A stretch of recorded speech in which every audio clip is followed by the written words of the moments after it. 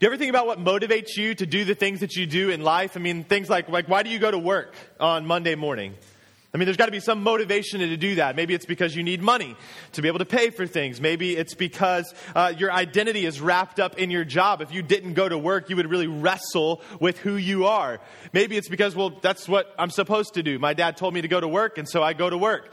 I don't really know anything other than that. I mean, why do you spend time with friends? Maybe because you like your friends. That's a good reason to spend time with them. Because you enjoy their company. Because you want to be with people. You know, when it comes to doing something, I think there's a difference between having good intentions and a heart-level motivation to do something. I can have good intentions to go to the gym, but I don't actually do it, which is very true for me because I don't have a heart-level motivation to actually want to go to the gym, to desire to do it, to make time for it. See, heart-level motivations, they lead us to action. Good intentions lead us nowhere. Well, last week, as Alan mentioned, we started a 7-week sermon series called Sent. And this series is all about local mission. We want our church to be focused on taking the message of the gospel, our hope in Christ, to Fairfax, to Northern Virginia, to this whole DC metro region, so that more people might know the saving grace of God that comes to us in and through Christ. And if you missed the sermon from last week, I'd really encourage you to go online and listen to it because it kind of sets up what this next 7 weeks is going to be all about. But one of the key things that we said last week is that if we are followers of Christ, no matter how much you know, no matter how long you've been following Jesus, how long you've known Jesus, even if it was just today that you met Christ for the first time, that God has called you to engage, to participate in His mission, to bring the good news of Jesus to people all over the place. We looked at last week, it says that Jesus tells us as the Father sent Him, so He sends us out. And it's crazy to think about that God in His sovereignty, that God in His providence decided to use us, His church, you and me, to take this message to our neighbors, to take this message to the world. A message of peace, of hope, of reconciliation and redemption. I mean, that's an amazing thing if we really think about it. It's only a testimony of God's grace that He would use us to take that message out. Well, today we're going to look at another aspect of the mission of God that I think that if we miss this, if we don't pay attention to this, if we don't really stop to think about this, that we will short circuit God's call for us to be on mission as individuals and as a church. If we skip over this, if we don't pay attention to it, we are not going to do what God has called us to do. We may have good intentions, but not a heart-level motivation to be on mission. So what is this heart-level motivation that we need to have? In a word, it's love. And so where we're going to look this morning, I think one of the best places that we can start to look at is maybe perhaps one of the most well-known verses in all of the Bible. But before we jump into that, let's pray and ask God to bless our time in His Word this morning. Father, we give you thanks that we can open up your word, and from beginning to end, your word is very clear to us. Lord, that you desire to redeem people, that you are a God of grace and mercy who is calling people to Himself, people from every tribe, from every language, from every nation. And Lord, that you pour out your grace on your people and then send your people out with this message of grace so that more people might be brought into the family of God. This morning, Lord, as we open up your word, I pray that you would help our minds and our hearts to be attentive this morning, that your Spirit would speak very clearly and directly to us as individuals as we sit in our seats, and to us as a church, as a family, as a community together. Lord, I continue to pray. I ask, Lord, that you would stir us. Lord, that we would just be burdened to take the message of the gospel to our neighbors and our coworkers, our family and our friends. And Lord, we want to see awakening. We want to see revival in this area. But Lord, I pray that it'd start in our church. Lord, stir our hearts today as we open up your word. Spirit, move in us today. Bring about transformation today, we ask. In Jesus' name, amen. Well, go ahead and grab your Bible, and we are going to be in John chapter 3. John chapter 3. John, again, is one of the 4 Gospels that tells the life and the story in the life of Jesus. And so if you need to flip a little bit to look for that, go ahead and do that. But we're going to be in John chapter 3 this morning.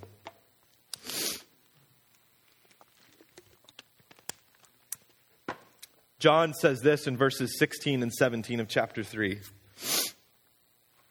For God so loved the world that he gave his only Son, that whoever believes in him should not perish, but have eternal life. For God did not send his Son into the world to condemn the world, but in order that the world might be saved through him. Man, it's worth breaking these few verses down, because for many of us, whether we are followers of Christ or not, have perhaps heard this verse before. Most of us have at least heard of this verse, even if we don't know the content of it. And so what I want us this morning, maybe if this is the first time you've actually heard what John 3:16 says, or you've heard it a million times, I want us to take some time to look at it this morning, because what it says, what it communicates to us is so important for us as we think about mission. So let's get into it. For God so loved the world. Man, we have to stop right there. For God so loved the world. I mean, it's crazy to think about this. God, the eternal, holy creator and sustainer of all things, loves the world. Now, God's love for the world is not about the loveliness of the world. It's not about the fact that, man, the world is so beautiful, the world is so lovely that God, why would it be surprising for us if God didn't love the world? That's not what's going on here. This is about the character of God. In 1 John chapter 4, John tells us in another letter that he writes that God is love. This is who he is. It's at the core of his being. God's love for the world is not admirable because of how big the world is. It's not admirable because of how many people are in the world. It's like, man, God loves the whole world. That's crazy. It's so huge. No, it's admirable that God loves the world because of how jacked up and rebellious the world is. How against God the world is. I mean, what is the state of this world that God so loves? Well, a word that Scripture uses to define the state of the world is lost. The world is lost. It lives in the midst of lostness.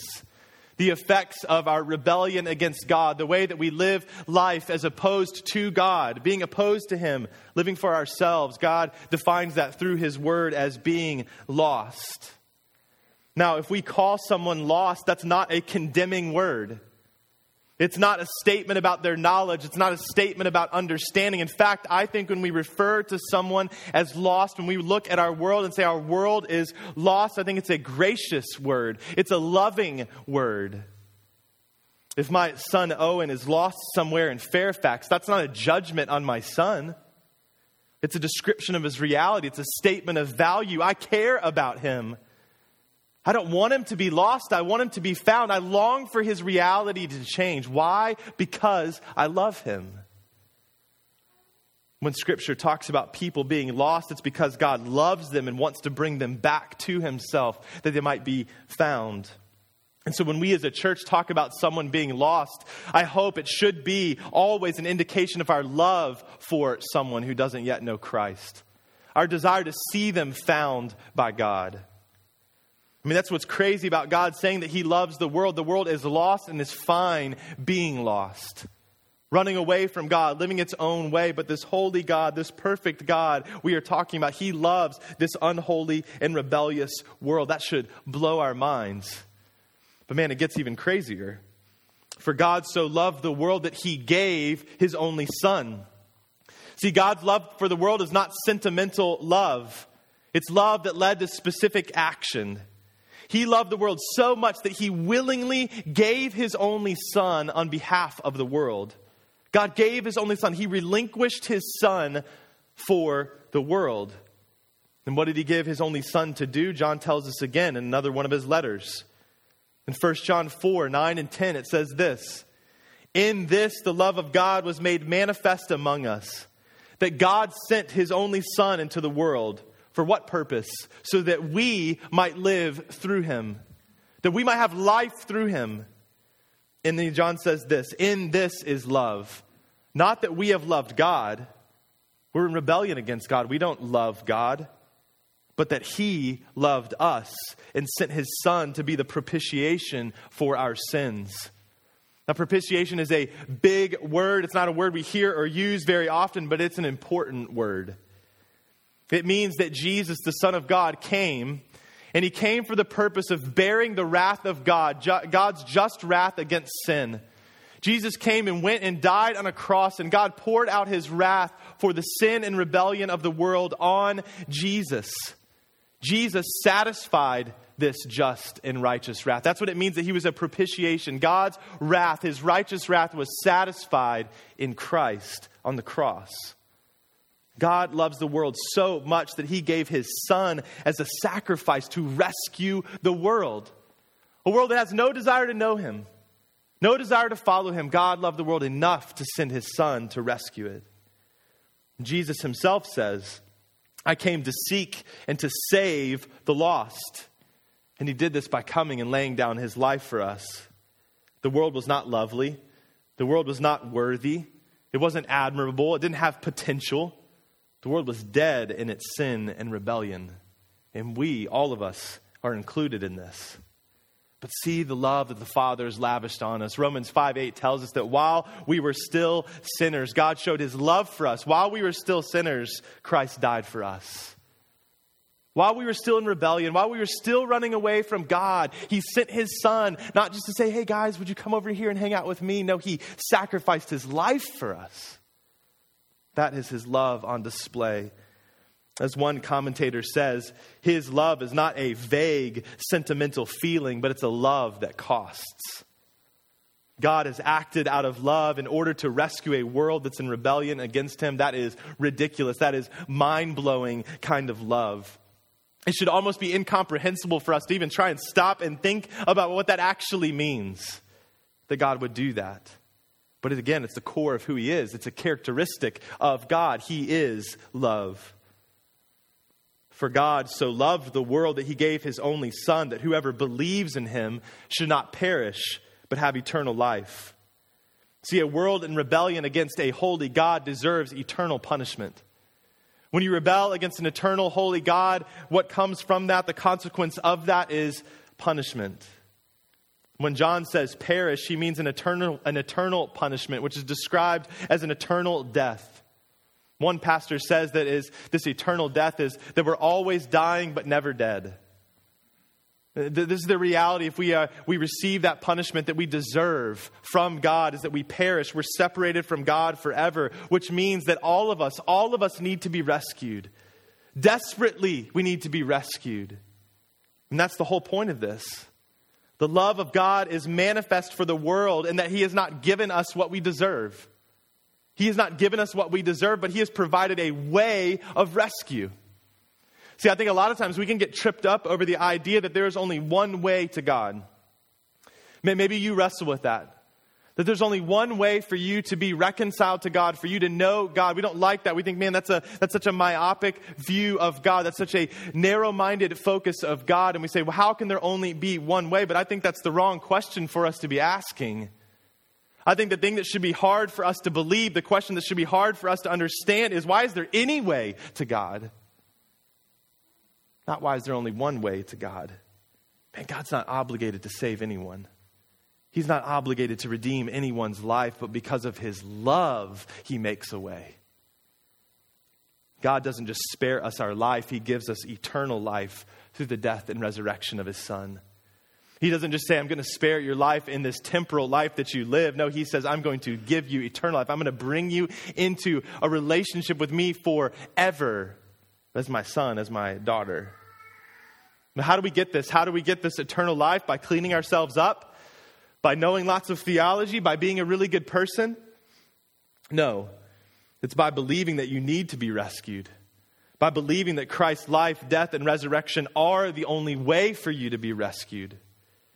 Believing in Jesus is trusting that holy God, when he looks at you now, no longer sees your unrighteous, rebellious life, but he looks at you and sees Christ's perfect, righteous life. Because Christ took on your sin and gave you his perfect life. This means that true faith and true believing is not saying, well, I don't really want to spend an eternity in hell, so I guess I'll believe in Jesus. No, true faith and true believing is saying, I want to be with God, but I can't on my own. And I recognize that I so desperately need Jesus, who paid for my sin, freeing me from its bondage and condemnation. That I desire to live for God and his glory and not myself any longer. It's the cry of, have mercy on me, God, a sinner. And the glorious good news of John 3:16 tells us very clearly that God desires to give mercy to you. God desires to give salvation and redemption to you because he loves you. He sent his son to die for you. Man, that is amazing news. Church, do we realize the great love that God has for us? Not because we were lovable. Not because we were great. Not because we'd figured it all out. Not because we'd be a good addition to God's family or team, but only because of his unchanging and eternal character and his great love. And let me say this morning, man, if you don't yet know Christ, if you have not clearly believed in Jesus, clearly and definitively trusted in Jesus to receive forgiveness for your sin and eternal life, like I said, not just to avoid hell, but because you want to know God, because you want to be with God, then let me call you to believe in Christ now. Right now, at this time. I mean, there's no better time for you to do that. No one's guaranteed tomorrow, but that offer is extended to you now, that you would turn away from living life for you and turn instead and fall on the grace of God in Christ. Man, would you do that this morning if you haven't done that before? If you're just hanging out on the edge, checking out who Jesus is, would you jump in and trust Christ? And that's why we're here. If you want to know more about what that means, please come talk to someone. That's why this church is here, because we want to see more and more people all over this area know Jesus. And check out what John says in verse 17. Just to reiterate what the Father has sent the Son to do. He says, "For God did not send his Son into the world to condemn the world, but in order that the world might be saved through him." Just to make sure that you understand what his love is. His love is that he sent his Son to save you. He didn't send his Son to beat up on you, to scold you, to make you feel bad, to give you a bunch of rules and regulations to follow. He sent his Son to save the world because he loves the world. John 3:16 and 17 is a picture of missional love. Missional is kind of a made-up word. It's an adjective to describe a person as having kind of a mission focus. That every aspect of their life, that what they do is about the mission of God, is seeing the mission of God go forward. All their life, their activities, their function as a person are centered around participating in the rescue plan of God. That's what it means to be missional. When we say that word, if we want to be a missional church, that means that we are participating in the mission of God. Well, this is a picture of missional love because God is missional. God loved. God came to save, and his missional love leads to action. But maybe you're thinking, why in the world? That's great. No, I mean, this is a good thing to look at. It's good to reflect on the beauty of this picture that's laid out in John 3:16 and 17. It's good to understand the depth of God's love for us. But what in the world does it have to do with me? What does it have to do with you? What does it have to do with our church being on mission? Taking the message of the gospel to people all over this area. I think it matters a great deal. Love for the world is the motivation for the mission of God. Love for the world is the motivation for the mission of God. And if the Father's mission is Jesus' mission, and Jesus' mission is our mission, then participating in God's rescue plan for humanity as ambassadors for Jesus must be motivated by love for those who are lost and separated by God, from God. It has to be motivated by love. It can't be good intentions. It has to be because we genuinely love someone. We genuinely care about them as a person, as a friend. Why are we supposed to love lost people? Because God loves lost people. Why are we supposed to get involved in the lives of lost people? Because God got involved in your life. Because God got involved in my life, not remaining distant from you. And don't forget what Jesus says to us that we looked at last week. As the Father sent me, even so I am sending you. As, like, in the same manner and way, and with the same purpose that the Father sent me out of his love for the world, so I am sending you. We are sent as Jesus is sent. We go as Jesus goes, with the same message and the same motivation. Love. Sojourn, I want us as a church, as a community, as individuals, and as a group together, I want us to truly love lost people. I don't want us just to have good intentions. I want us at a heart level to have a heart level motivation that is rooted in love for God and love for others. Isn't that what we're called to do? Jesus says the two greatest commandments that we are to follow are to love God and to love others. Love God and love others. And if we have the only message of true, lasting, eternal hope for a dead, dying, and dark world, how can we say that we're loving God and loving others if we're not telling other people about Jesus? That's not loving for us to not tell someone else about Christ. See, loving the name of Christ inherently requires that we love lost people. Because loving the name of Christ means that we want to see the name of Christ exalted in our neighborhoods, in our schools, in our workplaces, in our city, in our state, and in our world. And in order for this to take place, we don't legislate prayer in the public schools. We don't hang the 10 Commandments up in courthouses. We bring the gospel to those who don't yet believe it. And ask that the Spirit would give people ears to hear and eyes to see. People who were created in the image of God. Because we care for them. Because we love them. Man, Jesus got this. Who did Jesus spend most of his time with? He spent a lot of time with his disciples. And he was teaching them about the Father. What it meant to know him and follow after him. And he spent a whole lot of time with people who were seeking. And people who were doubting. Jesus was called a friend of sinners. This was supposed to be an insult thrown at him by the Pharisees.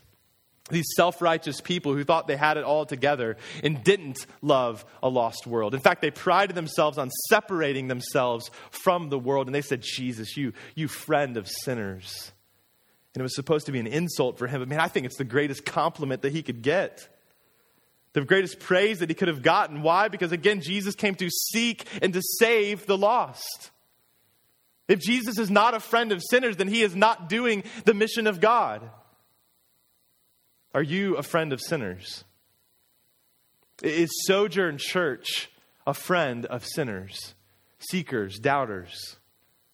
Man, I hope that that's what our church looks like. I hope that this is a welcome place and a welcome community, that when people hear the name of Sojourn Church, it's not about us. But when they hear that name, they think, man, that church loves lost people. We're not going to be effective on mission with good intentions, but only a heart motivation, a heart level motivation of love for the people around us. And man, Lord, I pray to the Lord that he would make it so. I pray that would be the reality for our church. See, I think sometimes we are ineffective on mission because we only have good intentions and not a genuine love. I think we struggle to love lost people in the lost world around us for a couple of reasons. I think one of the reasons that we struggle to love lost people is because we have a disdain for the effects of lostness. We look at the world around us and we shake our heads at certain types of behavior and abuses.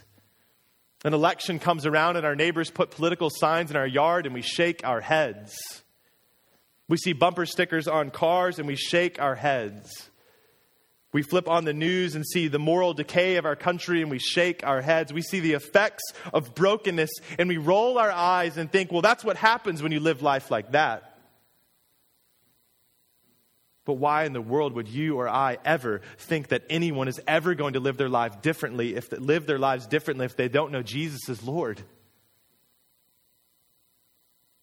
God so loved the world, this world steeped in rebellion and sin, that he sent his son to save it. He didn't stand at a distance and shake his head. He didn't stand at a distance and roll his eyes. He made a way to bring about redemption. As one commentator says, their sins he cannot love, but he loves their souls.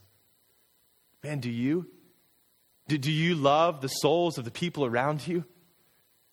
Maybe you see the effects of lostness and brokenness in their lives, but do you love that person enough to go and develop a relationship, spend time with them, and tell them about Jesus? So I think one of the reasons is because we have a disdain for the effects of lostness. I think the other reason that we struggle to genuinely love lost people is just because of apathy and laziness. I think this is the struggle for most of us. And when we stop and we're going through the day-to-day of life, do we ever stop to think, do we really believe in the reality of heaven and hell? That apart from Christ, people will spend an eternity suffering the consequences of their rebellion and separated from God. We can drive down the road, ride on the metro, sit in class, sit in an office, look at our neighbors and do nothing and say nothing because we're just plain apathetic to the eternal realities of life and death. There's no urgency. We don't care. We love our lives more than anything else. I think if we're real honest, that's the core of our apathy, the core of our laziness is we say, man, I love my life more than I love my neighbor's soul. I love my comfort. I love my pleasure. I love the way that things go for me more than I am willing to go and talk to somebody about Jesus. And man, at the core of that is wickedness. Because it does not exemplify the missional love of our missional God. God so loved the world that he sent his son to save it. Man, this is me.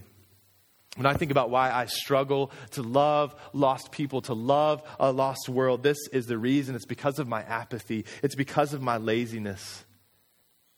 It's so easy for me to be around people all the time, but be so wrapped up in my own little world in life that I never raise my head up enough.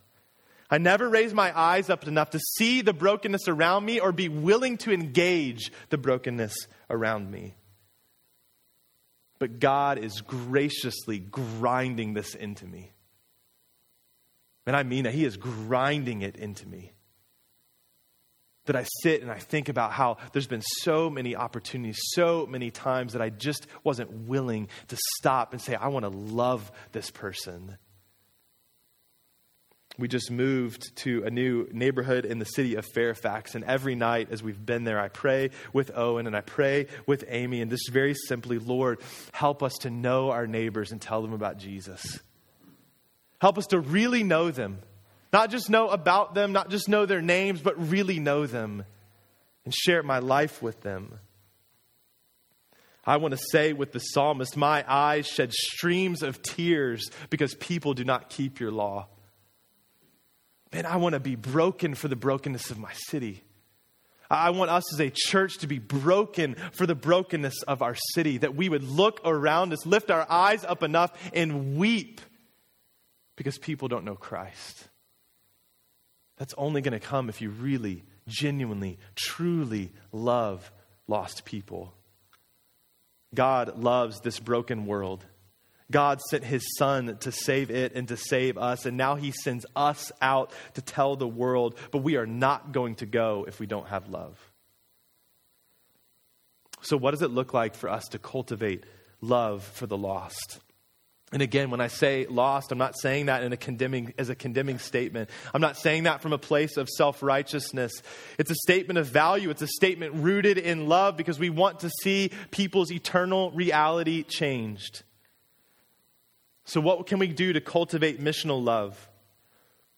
The first thing we can do is something that I think the Apostle Paul calls us to do and something that we see him do in his own life. And that's to remember who you were and who you are now. Remember who you were and who you are now. It's what Alan was talking about when we were doing our time of confession, just to stop and remember the reality of your life before Christ and your life after Christ. In Ephesians chapter 2, Paul gives this glorious statement about the gospel, talking about what God has done for us in Christ, how he's given us new life in Christ. And it's very similar to what we're looking at here in John 3:16.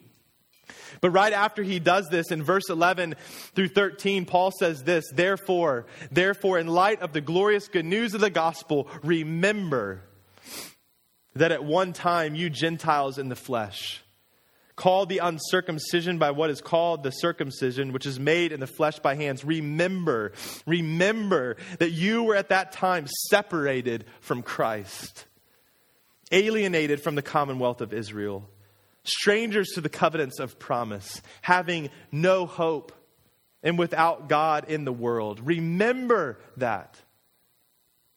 But then he says, but now, in Christ Jesus, you who once were far off have been brought near by the blood of Christ. Remember your life apart from Christ. And maybe you're sitting there saying, well, man, it's hard for me to remember that because I came to follow Jesus at a young age. And I can't really remember what life was like apart from Christ before that. Well, let me first say, praise God.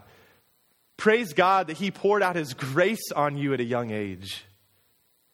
There's nothing to be ashamed about, and that is a place of worship for you to say, praise God that he saved me. But you can still ask yourself the question, what would your life be like if God had not graciously rescued you? What would your life look like if he had not called you to himself through Christ? I know for some of you, if you're honest, you'd say, man, I probably wouldn't even be alive today if Jesus hadn't saved me. We remember that we were lost, that we were strangers with no hope. But God in his love came to us and rescued us. That someone loved us enough to tell us about the hope that comes in Christ. Maybe it was a parent, a friend, a coworker, a neighbor, a roommate.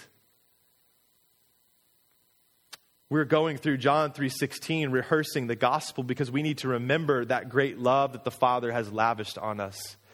We need to remember our desperate state before someone told us the good news, that there is forgiveness, that there is hope, that there is life, and it's found in Jesus. We need to remember that apart from Christ, we personally would perish, be condemned, and not have eternal life. And when we remember that, that should change the way that we look at a lost and broken world around us. This should change the way we look at it. I think we see that happen to the Apostle Paul. In Romans chapter 8, he gives this massive gospel throwdown. We read a bunch of it a few weeks ago. But he just goes off talking about the beauty and the reality of the gospel for you and me if we're in Christ. And he starts off with these words. He says, there is therefore now no condemnation for those who are in Christ Jesus. Man, that's the reality of the gospel. If you're in Christ, there's no condemnation for you now because the Father loved you enough to send his Son to save you. And he goes on for about 40 more verses saying all kinds of amazing things. And he ends like this. He says, for I am sure that neither death nor life, nor angels nor rulers, nor things present nor things to come, nor powers, nor height, nor depth, nor anything else in all creation will be able to separate us from what? The love of God in Christ Jesus our Lord. And then you know what Paul says right after that? I mean, he has just gone crazy. I mean, I can see him just like walking around a room, writing this down, just so enamored, so just in worship of God, of his grace in his own life. Do you know what he says right after that? At the beginning of chapter 9, he says this. He says, I am speaking the truth in Christ. I am not lying. My conscience bears me witness in the Holy Spirit that I have great sorrow. Wait. Paul, you just had this glorious treatise on the gospel, and now you say, I have great sorrow. Well, why does he have great sorrow? He says, I have great sorrow, an unceasing anguish in my heart. For I could wish that I myself were accursed and cut off from Christ for the sake of my brothers, my kinsmen according to the flesh. See, I think what happens is Paul, as he reflects on the gospel and he lifts his eyes up and lifts his head up and looks around him and sees his Jewish brothers and sisters and people he genuinely loves and cares about who don't yet know Jesus as Lord, it tears him up. He can't just move on. He says he's in anguish and he says crazy things like, if it was possible for me, I would give up my salvation for them to be saved. He just told us we can't lose our salvation. He says, but if it was possible for me, because I care about them that much, I would give it all up for eternity because I want them to know Jesus. When Paul remembers who he was and who he is now, it changes everything for him. In 2 Corinthians chapter 5, he says that the love of Christ controls him. It's not his love for Christ, but Christ's love for him. Christ's love for Paul now controls him. And because of this, he can now regard no one according to the flesh. He can't look at anyone the same way anymore. Because of this, he is an ambassador for Jesus, willing to endure all kinds of insane things for the sake of more and more people coming to know the saving grace of God. When the gospel becomes old news for us, it's no wonder that we don't love lost people. Because, man, we've strayed from our first love. And we've taken our eyes off the reality of what God has done for us. But when we do love the gospel, when we see the gospel as the best news for us, we can't look at anyone the same way. when we're driving in traffic, when we're sitting at work, when we are at a restaurant with a waiter or waitress, when we are dealing with frustrating people, when we're dealing with difficult people, it should change the way that we look at them, and our heart should break because we love them and we want them to know the love of God. God didn't come to those that were easy to love, but he came because he loved. And he sent his only son for us, and he now sends us to tell our neighbors, sends us to tell them because we love them. Remember who you were and who you are now. Another way that we can cultivate missional love is by engaging in being a real friend. Loving lost people like Jesus loves lost people involves movement and action. It involves opening our mouths. What do you do when you really love someone? Right? You go buy 24 roses and get a heart-shaped box of chocolates once a year that are way overpriced. That's how you love someone, right? No, the way that you love someone that you truly and genuinely love, the way that you love them, you give them your life. You spend time with them. And I'm not just talking about romantic love. If you love your friends, if you love your family, if you genuinely love them, you spend time with them. You share your life with them. If we're going to be effective on mission, if we're going to have genuine love for those who don't yet know Christ, it can't be from a distance. It can't be with lip service. Not with a wave across the driveway or the parking lot or the cubicle. We need to really love them. Like really love them. Like really get involved in their lives. Be a real friend. That we want to spend time with them, that they want to spend time with us, that we're not looking at someone as a project, that we're not looking at them and keeping them at an arm's length. We're inviting them into our life and giving our life to them. And this means getting involved in the messiness of life. But God didn't start loving you when you got your life in order. He loved you while you were still a mess. When we truly love someone, we say, man, I'm willing and wanting to be here with you. I'm willing and wanting to walk through life with you. And I do so because I love Christ and he's changed my life and I want him to change yours too. There's a woman in our congregation named Sarah. I asked her this morning if I could share this story.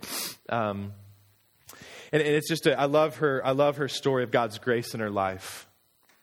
She was working in a school. She's a teacher.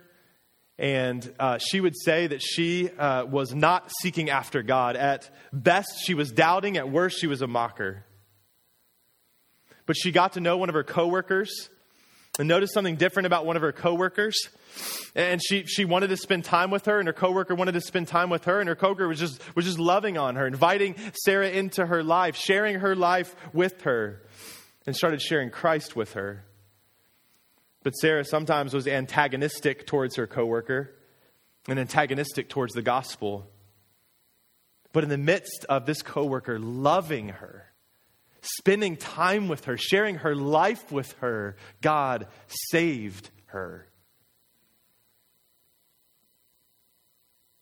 Man, that's amazing grace. Sarah would have said she was probably a person that you would look at and say, man, she's too far gone. She has no interest in God. I'm not going to spend time with her. I'm not going to spend time telling her about Jesus. But no one's ever too far gone for the grace of God to save them. God wants to save people. Do we truly want to see people cross over from death to life? Do we love lost people enough to become all things to all men that some, maybe even just one, might be saved?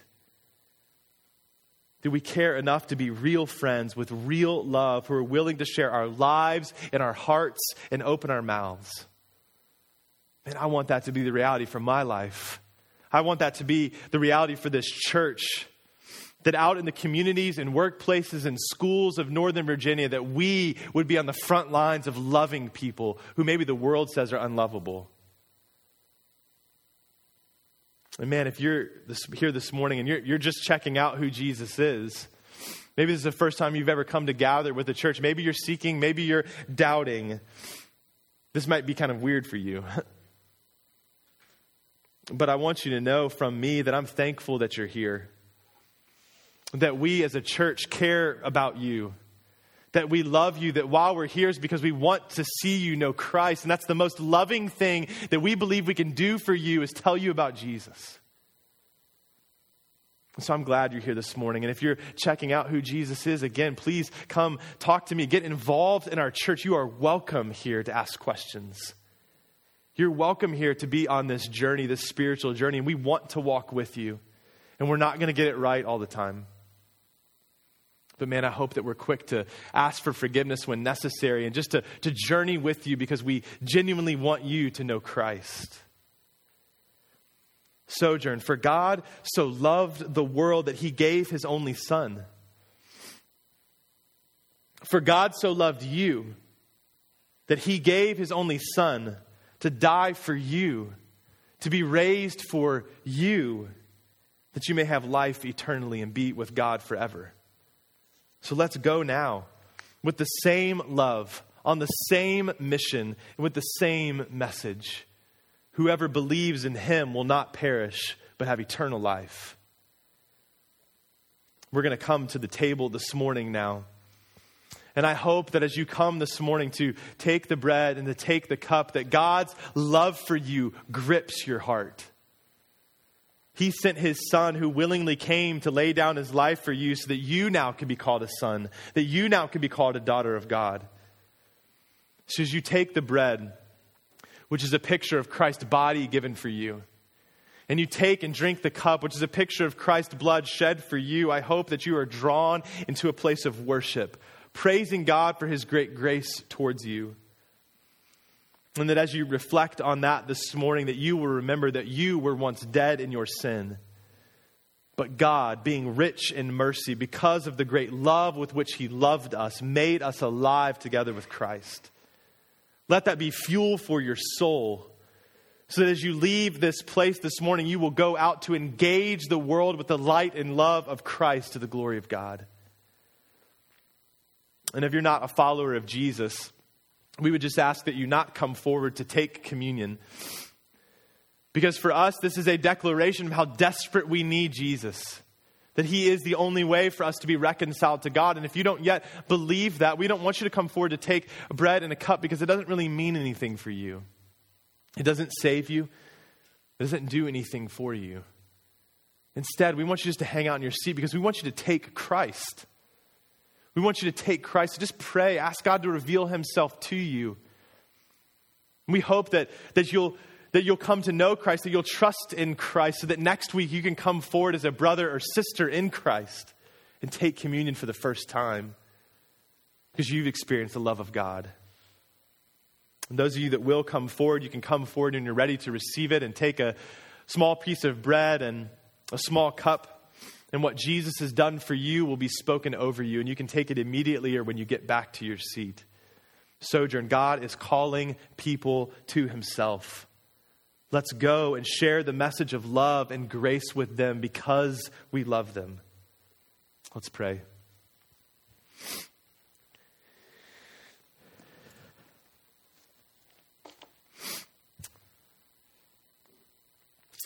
Father, I thank you for the message of your word, that again, from beginning to end, what we see is a picture of your love for humanity. A world that is in rebellion against you, a world that desires more to be its own God than it desires to follow after you. But Lord, I thank you that you love the world enough.